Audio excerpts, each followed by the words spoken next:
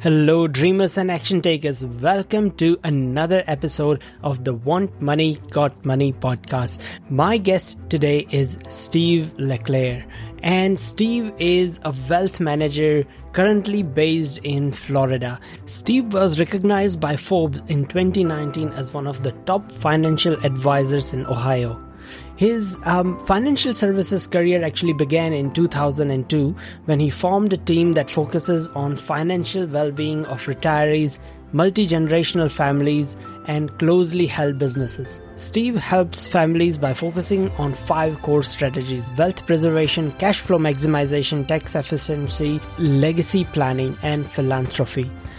His team assists businesses with a range of needs including banking, business transaction planning, and capital markets. For this episode, I have done things slightly differently. I have left some of my conversation with him even before I started the podcast recording. We had a very interesting conversation that touched on all sorts of things such as influencer marketing and making content and all sorts of things that are relevant to any founder, to any tech startup founder. So I wanted to leave these things in it. And Steve himself has built an amazing content-driven strategy for his firm. Our conversation starts with talking about social media and where I'm seeing growth on social media. The fastest growth I have seen is on the TikTok side.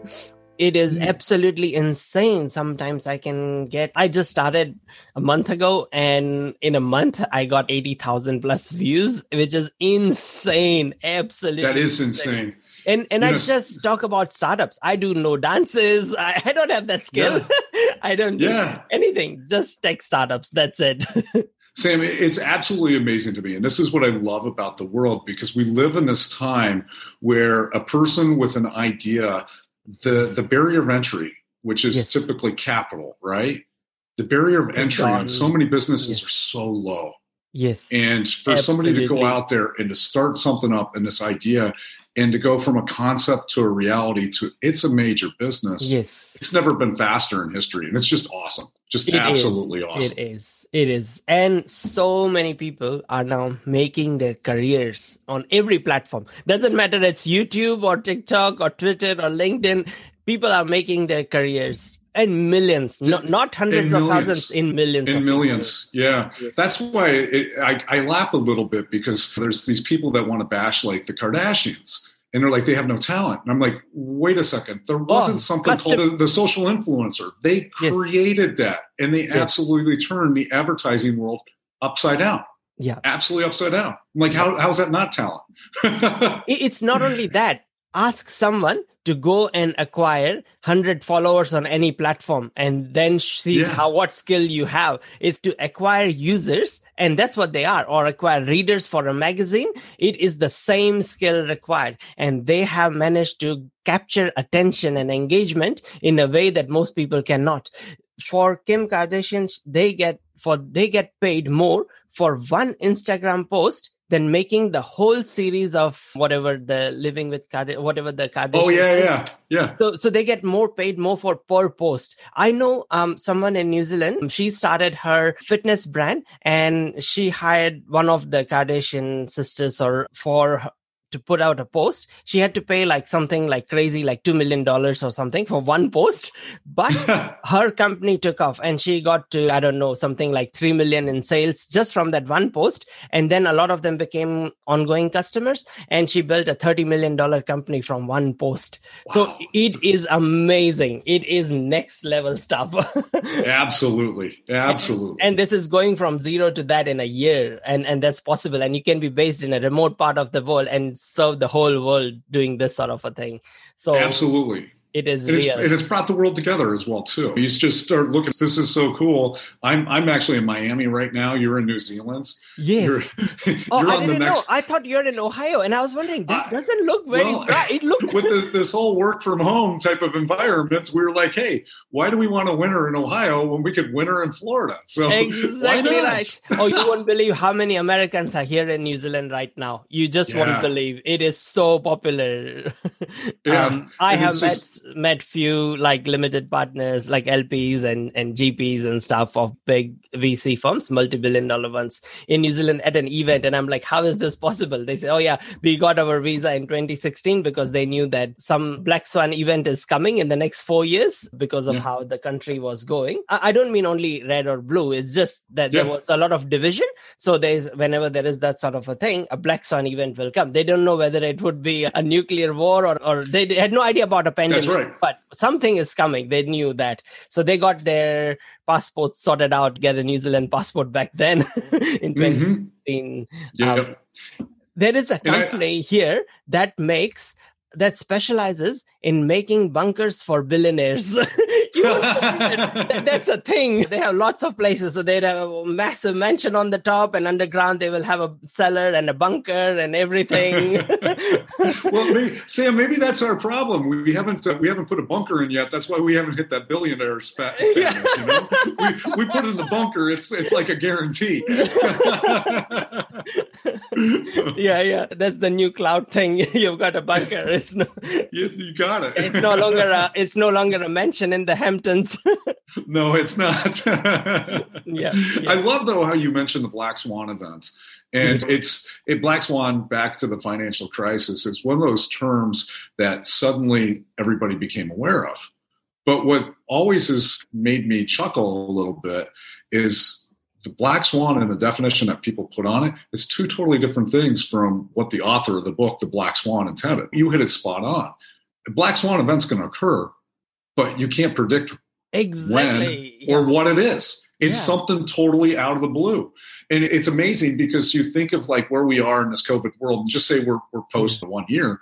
A year ago, 13, 14 months ago, nobody in the world would have ever guessed something like this would have happened. Yes. Ever. Absolutely. And for people in New Zealand, because it's been months and months since there's been a COVID casualty. There's been months and months since there's been community transmission. It's been normal for so long that people have completely forgotten in New Zealand that COVID exists outside and it's a different world. Kids have been in school for the last 6-7 months. Like, it's been crazy. That's amazing. Yeah. That's definitely not the US. No, most of US is not alone. Most of the world is in that same boat. Most of Europe, but Asia, not so much. And I don't know, Taiwan is very similar to New Zealand as well. And Vietnam and few of those places are very similar to New Zealand, but not to this extent. New Zealand has the geography advantage as well. That's true. A little more remote, a little more isolated. Yes, and anyone who comes in, they are in a military guarded 2 weeks quarantine. Whether you've got COVID or no COVID, you just have to spend 2 weeks. But as soon as you finish 2 weeks, that's it. You're completely free. Domestic tourism has been completely back. and everything has been back for so many months now. Everything has been normal. No one has to wear masks. No one has to practice social distancing. It's great. I think I'm going to book my ticket. You sold me. You'll just have to spend 2 weeks. So, first of all, welcome to the show. It's great to have you here. Tell me a bit about what you're up to these days. You've done so many interesting things in your career, but what are you excited about these days? Oh, Sam, it's a great question. I'm actually excited about a lot of things. And as we discussed, I am based here in the United States, and we came out of this 2020, and there's so many people who are like, good riddance to 2020. And I started a podcast in the March timeframe. And one of my first guests on there, he said something that really resonated with me. And the term has just stuck with me since that time. He said, Steve, you can merely survive or you can thrive. And it's a choice. And in 2020, we really buckled down. We jumped into the deep end of the pool with social media and with a bunch of our marketing and really taking digital tools and changing our business. As simplistic as it sounds, is in the world of financial advisory and wealth management, as I was just doing basic research, going on to LinkedIn, going on to Instagram, going on to YouTube, and searching for the terms financial advisor, wealth management, what I noticed was like the industry has completely ignored those platforms, And so I looked at it and I was like, it's not like this is a novel idea, but I could start hiring people, and I could start throwing resources into maximizing these social media tools. And that's what we did. And I went from being a just average LinkedIn profile to I'm one of the most actively searched financial advisors in the United States. And when you look at my posts, it's so cool, Sam. And when you look at my posts, and I work with this company out of San Francisco that produces this content, my posts, the number of views that I get is just mind-numbing to me. Pre this social media campaign, if I posted something and I got 200 people to look at it, boy, I was patting myself on the back. I thought I was like a huge champion. If I'm not over 100,000 views on a post today, I'm like, man, we ruined it. We really blew it on that one. That one just wasn't very good. And so it's a completely different metric. And I think 12 months from now, 24 months from now, I'm not going to use that term 100,000. It's probably going to be 500,000. And there'll be a day where I say it's 1 million. Oh, we didn't get 1 million views. Boy, that was just a bad one, wasn't it? Yeah. And so it's just, it's really cool. So when you talk about what am I excited about and what really keeps me going and energized is we just took these simple platforms. We partnered with a firm who was an expert on it. We started producing this content. We're continually showing value out to the marketplace. And now this, not only is this profile active, so it's not a popularity contest, the number of people who are proactively reaching out, contacting us, they want a meeting with us. And in a lot of those circumstances, we're purely playing a matchmaker, saying, hey, you know what? You've got a problem here. This is good. You got, and we know where the solutions are. They're not with us. They're over here, but it's just cool. So we've never had more opportunity in front of us than where we are right now. And so going back to my comments is with that thrival versus survival, we live in this world where it's almost politically incorrect to say 2020 was a good year for us. The reality was, it was a good year for us. Exactly. Same for me. It was amazing to have made more progress in 2020 than the 18 years before. Yeah. I'm like not good riddance. I'm like, man, we crushed it. It was awesome. Yeah. Absolutely. Yeah. It has been very challenging for some people. But once again, it does come down to, yes, as long as you're alive and healthy, then do something about it. Your life has given you lemons. Let's make lemonade. Let's make the lemonade stand. Let's make a brand on lemonades and make it the biggest brand that rivals Coke. That's my philosophy these days. I'm totally with you, Sam. And I also say I'm very fortunate because the way my mind works and the way that I think, it works in society today. And so is this the mind that would have been able to thrive, say, 100, 200, or 1,000 years ago? Probably not, but it's just, it fits really well today. And in the future, 100 years from now, I don't know if my type of thinking will be the thinking that really pulls you forward, but it does. So I'm very thankful for it. I was blessed with this mind and I was blessed with creating ideas that work well in society today. Yeah. That is really good. The thing I like about you is that you are not afraid to make content. You're not afraid to put yourself out there. And as you say that 1,000 years ago, people are like really scared that they will be ostracized from their own community. And that was the big thing. And that's why everyone is afraid to stand out. And even now, like public speaking is a big fear. To be in front of camera is a big fear for a large number of people. And that's why whenever you put yourself out, there are trolls. There are people who are going to disagree with you and all that. And it is a emotional cost for a lot of people. But for people like you and I, we are somehow okay in most parts or in 99% of cases with that. And you have to be that to be able to have that sort of impact. And it's the same thing as if you had to pay Google for every single view that you get today. How many hundreds of thousands would you paying them every month? Oh, absolutely. You're right. You're right. And Sam, there's a couple things that really start to come out from this is when I just start to think about people and like taking risks out there, everybody's afraid of making a mistake. And one of my views in life is you try something, and if it doesn't work, is it a mistake? And if the answer is, and after you analyze it, okay, here's what I had done. And if I had to make those decisions all over again, if you would have made the same decisions and had the same outcome, how's it a mistake? It just didn't work. And I think people get caught up on that. And then as you mentioned with like public speaking and going on camera, I'm sure you had the same type of results that I had from the beginning or the same thoughts. Everybody's worried about stuttering and stammering and saying, and it's, I got to have this perfect, or I didn't enunciate that word. We need to record it all over again. And the reality is that's not what resonates with people. People want real conversation. They understand that you're going to stammer and say, and so the more that you do this and the more that you become real and authentic, people like you. And those actually get better views. And what I've noticed than when I've gone in the beginning and tried to make everything perfect. Oh, cut. We got to start this one over. That's very true. I couldn't agree with you. And then the other thing is just, it comes down to in initial stages to quantity, not quality, because quantity improves the quality the more you do it. It's just like people saying that I want to play guitar, but I will never touch it until I can play the best I can play, like Led Zeppelin or something. It doesn't work like that. You have to practice to get to that level. and then absolutely. So throughout all the businesses I've been involved in, and you and I, right before we hit the record button, we were just chatting. And one of the things I'd mentioned was, hey, Sam, you produced about 50 podcasts. And the first 40, they were lousy, man. I didn't know what I was doing. I was worried about hitting the record button, this, that. And it's the reality is I'd never done it before. I had to try it, and you have to get into a rhythm with it. And once you start to get into the rhythm with it, the way that you talk, the way that you answer the questions, it all just becomes better.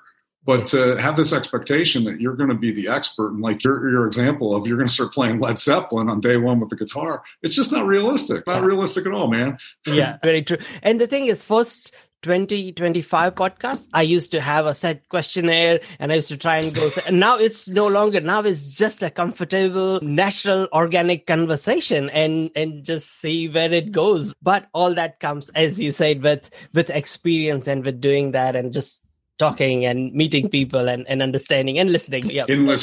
In listening, because it should be an authentic conversation. Like the way that I view it today is we should sound like we're sitting in the backyard together, having a beer and meeting at a barbecue for the first time. So exactly, it's just very true. I have a question about Raymond James. So tell me a bit about your current company. What does it do and how does it help people and what sort of people does it help? Yeah, it's a great question. So I moved my financial advisory and my wealth management practice to Raymond James in October of 2019. So we started thinking about the timing of this is I had worked for another large global wealth management firm, actually the largest global wealth management firm for 17 years prior to that. So taking that leap from what was comfortable into a brand new platform and leaving everything behind was this huge leap of faith, because also with my employment contract, Sam, I was prohibited from taking any information with me. No clients' names, phone numbers, nothing. So I had to memorize everything in my head. And my couple assistants on my team, they had to memorize everything on their head. And so we joined Raymond James. And Raymond James is a wealth management firm. And the reason why we chose it was simply because of the culture and the people.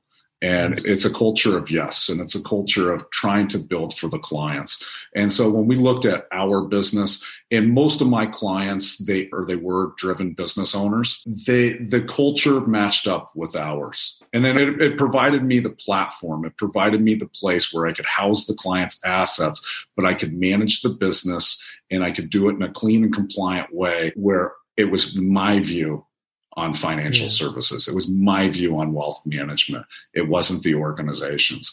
And that's a huge difference within the wealth management industry is those companies that give you the autonomy and allow you to use their platforms and to build the business that you see versus those firms where it's, no, this is our business and you're just a record keeper.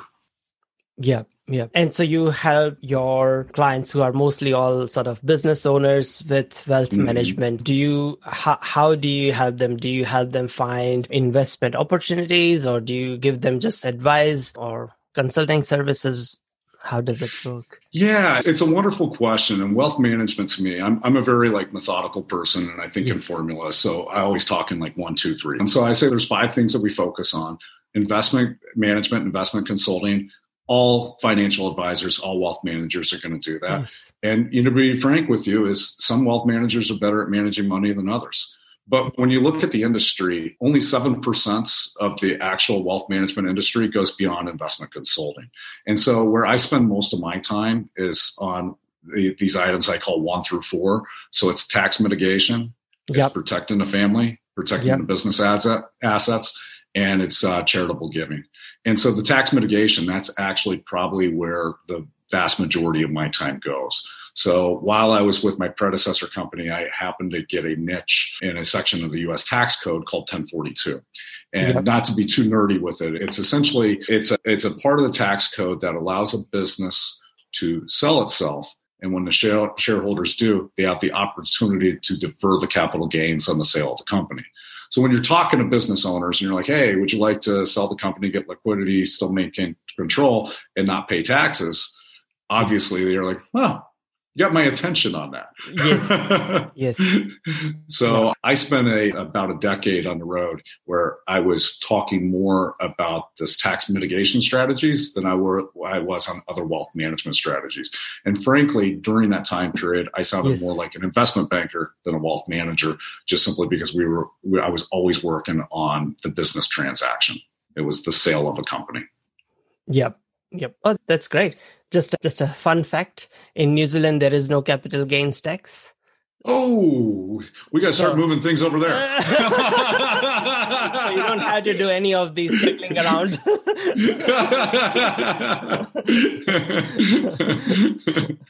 and few other things like stamp duty and lots of other things. But there's a negative effect of that in New Zealand is that everyone just invests in property and the money doesn't flow because property has done so well and so many people have wanted to move here that it is a bit like, because then you get such huge capital gain and that is not taxed at all. Whereas, so then no one wants to invest in more productive sectors, startups or businesses and all those sort of things. And so that is the side effect. Yeah, actually, it's because equities pay dividends and then dividends are then taxed and all that. So I lived in the Bay Area for a couple of years.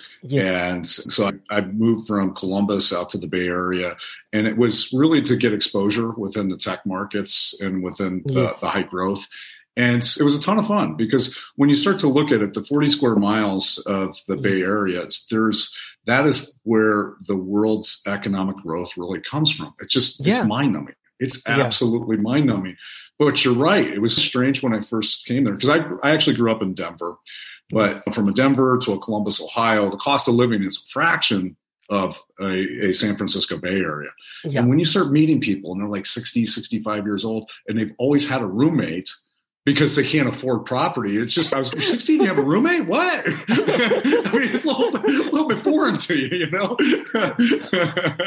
I'll tell you my story is I lived in a big sort of a startup house and there was 12 people there. Every single person was a tech startup founder that had a funded startup that has raised anything from $1 million to $2 million, and everyone was flatting together.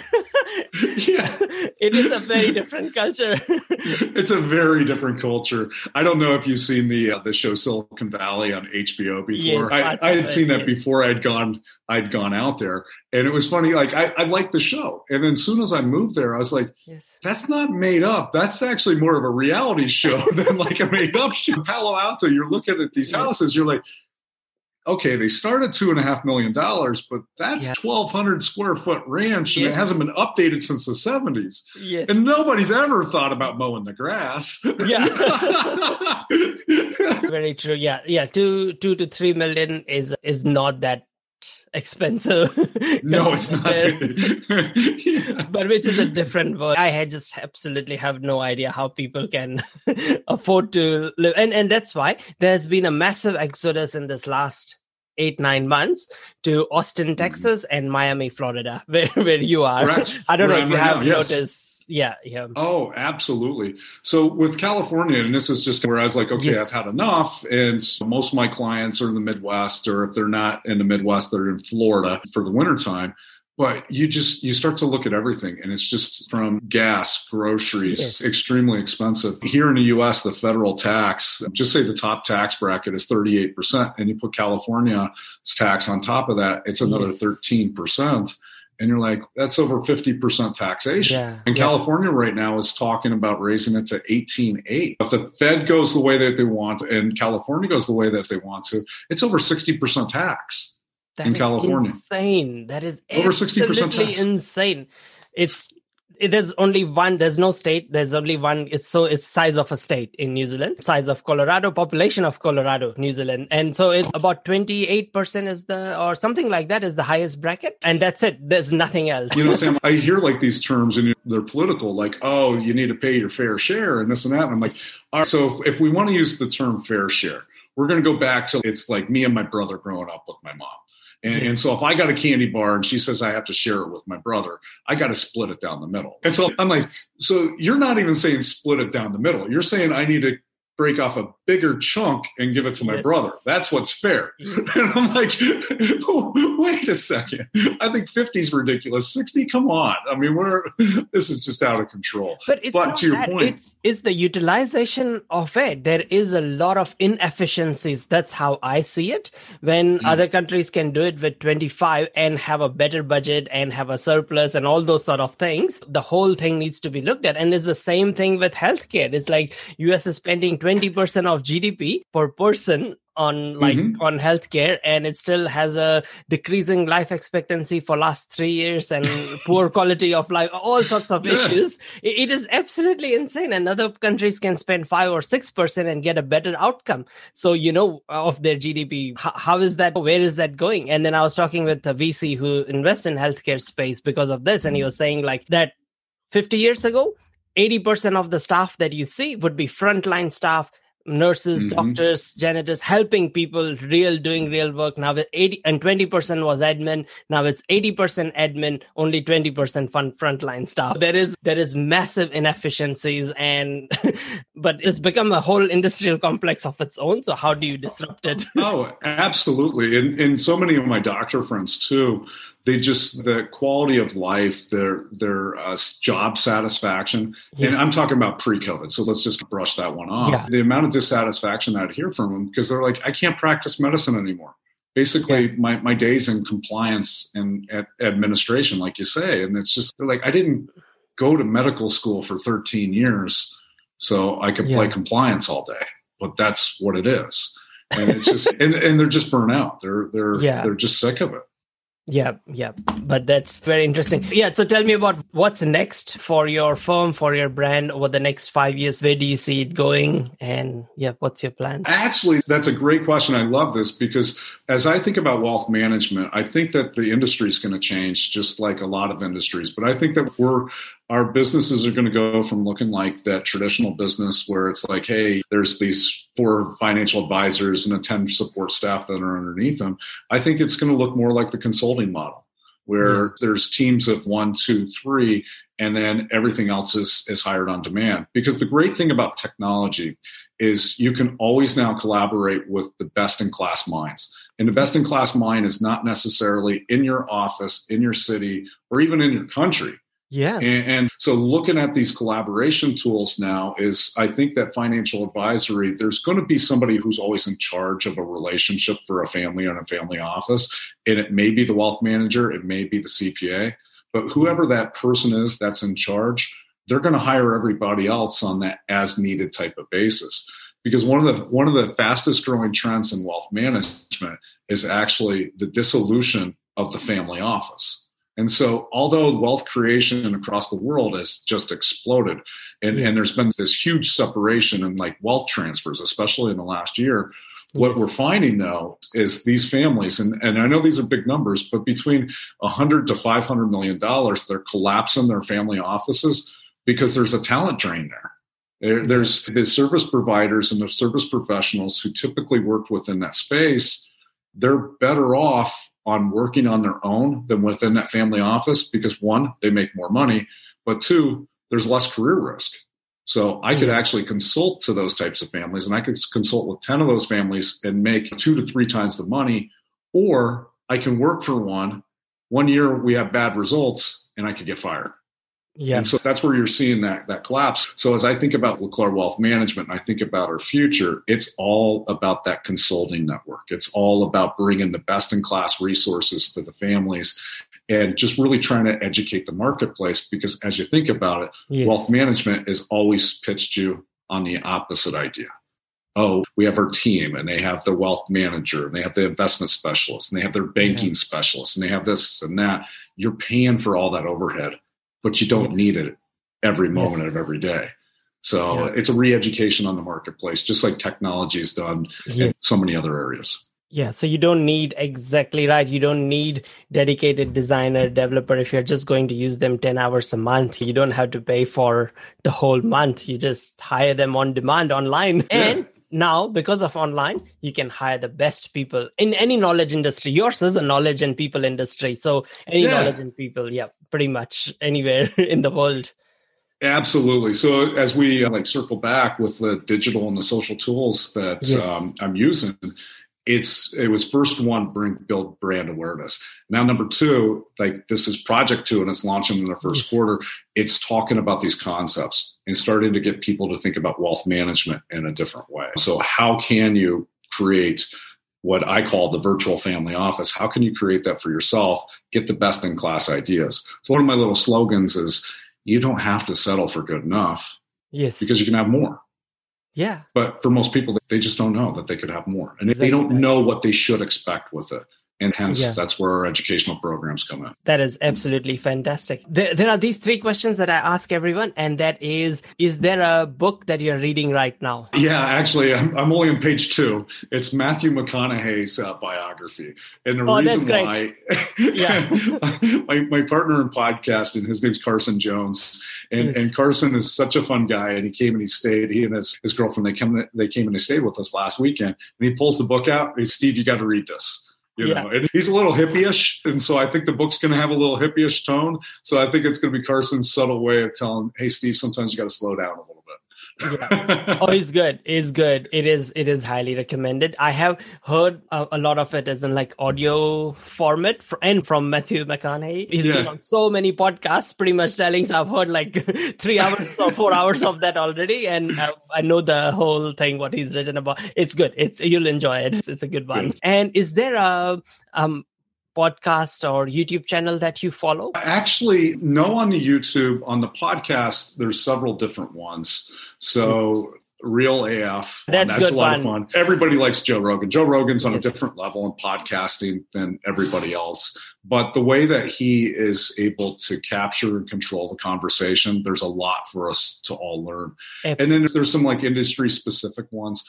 But to be very frank, Sam, is I'm constantly just picking and choosing a new one. The fun thing about podcasting, we all get to know each other. Yes. And so I'll listen to 1 or 2 episodes with your title. Something will sound interesting. I'll listen to a couple of yours.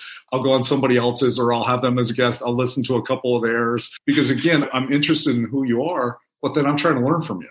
So how can I take some of your techniques and how can I take some of the things that I really like from you and shape them into my own? That's great. Final one. And that is, if you had unlimited time, resources, and money, what would you build or what would you work on? That's funny, Sam. You could ask my partner and she will actually answer this for you. I love what I do. And I do a little bit of work every day, and it's always on my mind because the one thing that I really enjoy about the wealth management business is, and this is how this parlayed into the podcast, I enjoy the personal relationships. I enjoy the stories of the people. And when you're able to make a connection with a family and you have a seat at their table, and you always have a seat at their table, it's very special. And so as I think about my future and where I want to grow this, I've been very fortunate and I'm very blessed to be invited into those people's families and to be one of their trusted advisors. Sometimes I laugh because generally in wealth management, most of your clients are 1 generation older than you. So I say in a lot of circumstances, I'm like the 3rd son, or I'm like the 5th child. I just don't happen to be on the beneficiary line on the forms, but it's like you just have this kind of tight-knit relationship with the family. And if you notice, I just said families quite a bit there. And when I think about my wealth management business, I think of it in terms of family trees. In the ideal situation, when it comes to a family tree, we have lots of branches on the tree. So we have aunts, uncles, brothers, sisters, the matriarch, the patriarch. In some circumstances, we have just a sole trunk, but in general, what we're trying to build out is that family tree. Yeah, that's great. Finally, do you have ask? Are you looking for anything? Team members, customers, employees, anything? Yeah, actually, I'm looking for best-in-class ideas. I'm always trying to improve my clients' lives, but I'm trying to improve this business too. And my little obsessive-compulsive nature, when you ask if I had unlimited resources, is I want to build a scale type of model. And we do have so much inquiry that's coming in through these social media tools that I always made this promise to everybody. I'll help anybody who asks for help. It doesn't mean that I'm ultimately the person for them, but I could point them to the right person if somebody else's skill set's needed. And so as I start to think about the scalability, it's almost like I need somebody in my life now to start helping me think through this and mentor me on how do we make that promise, but I don't dilute my time. So I'm always focused on the big idea or the big project that's due next. But then there's other people that can deliver on this promise of this person needs help, but this shouldn't go in front of Steve today. This should go in front of somebody else. Yeah. That's great. Super valuable. Thank you so much for your time. What I'll do is I'll put all the links to you and your social profile and everything that you do in the description underneath this, wherever this goes, whether it's Instagram or TikTok or podcast or Apple, anywhere. Yeah, that's great. Thank you, Steve, for all your time and everything that you do. I'm sure you're making a lot of difference to lots and lots of families. Hey, Sam, I really enjoyed it. It was a pleasure. I love the energy, and thank you. It truly is just an honor to be on the show with you. That's great. Thank you so much for listening to this episode of Want Money, Got Money with Sam Kamani. Hope you enjoyed the show and got some valuable insights that would help you in your startup or your business. If you haven't already, please subscribe and rate this show on your favorite platform. It would be extremely helpful, and I just cannot tell you how much I would appreciate that.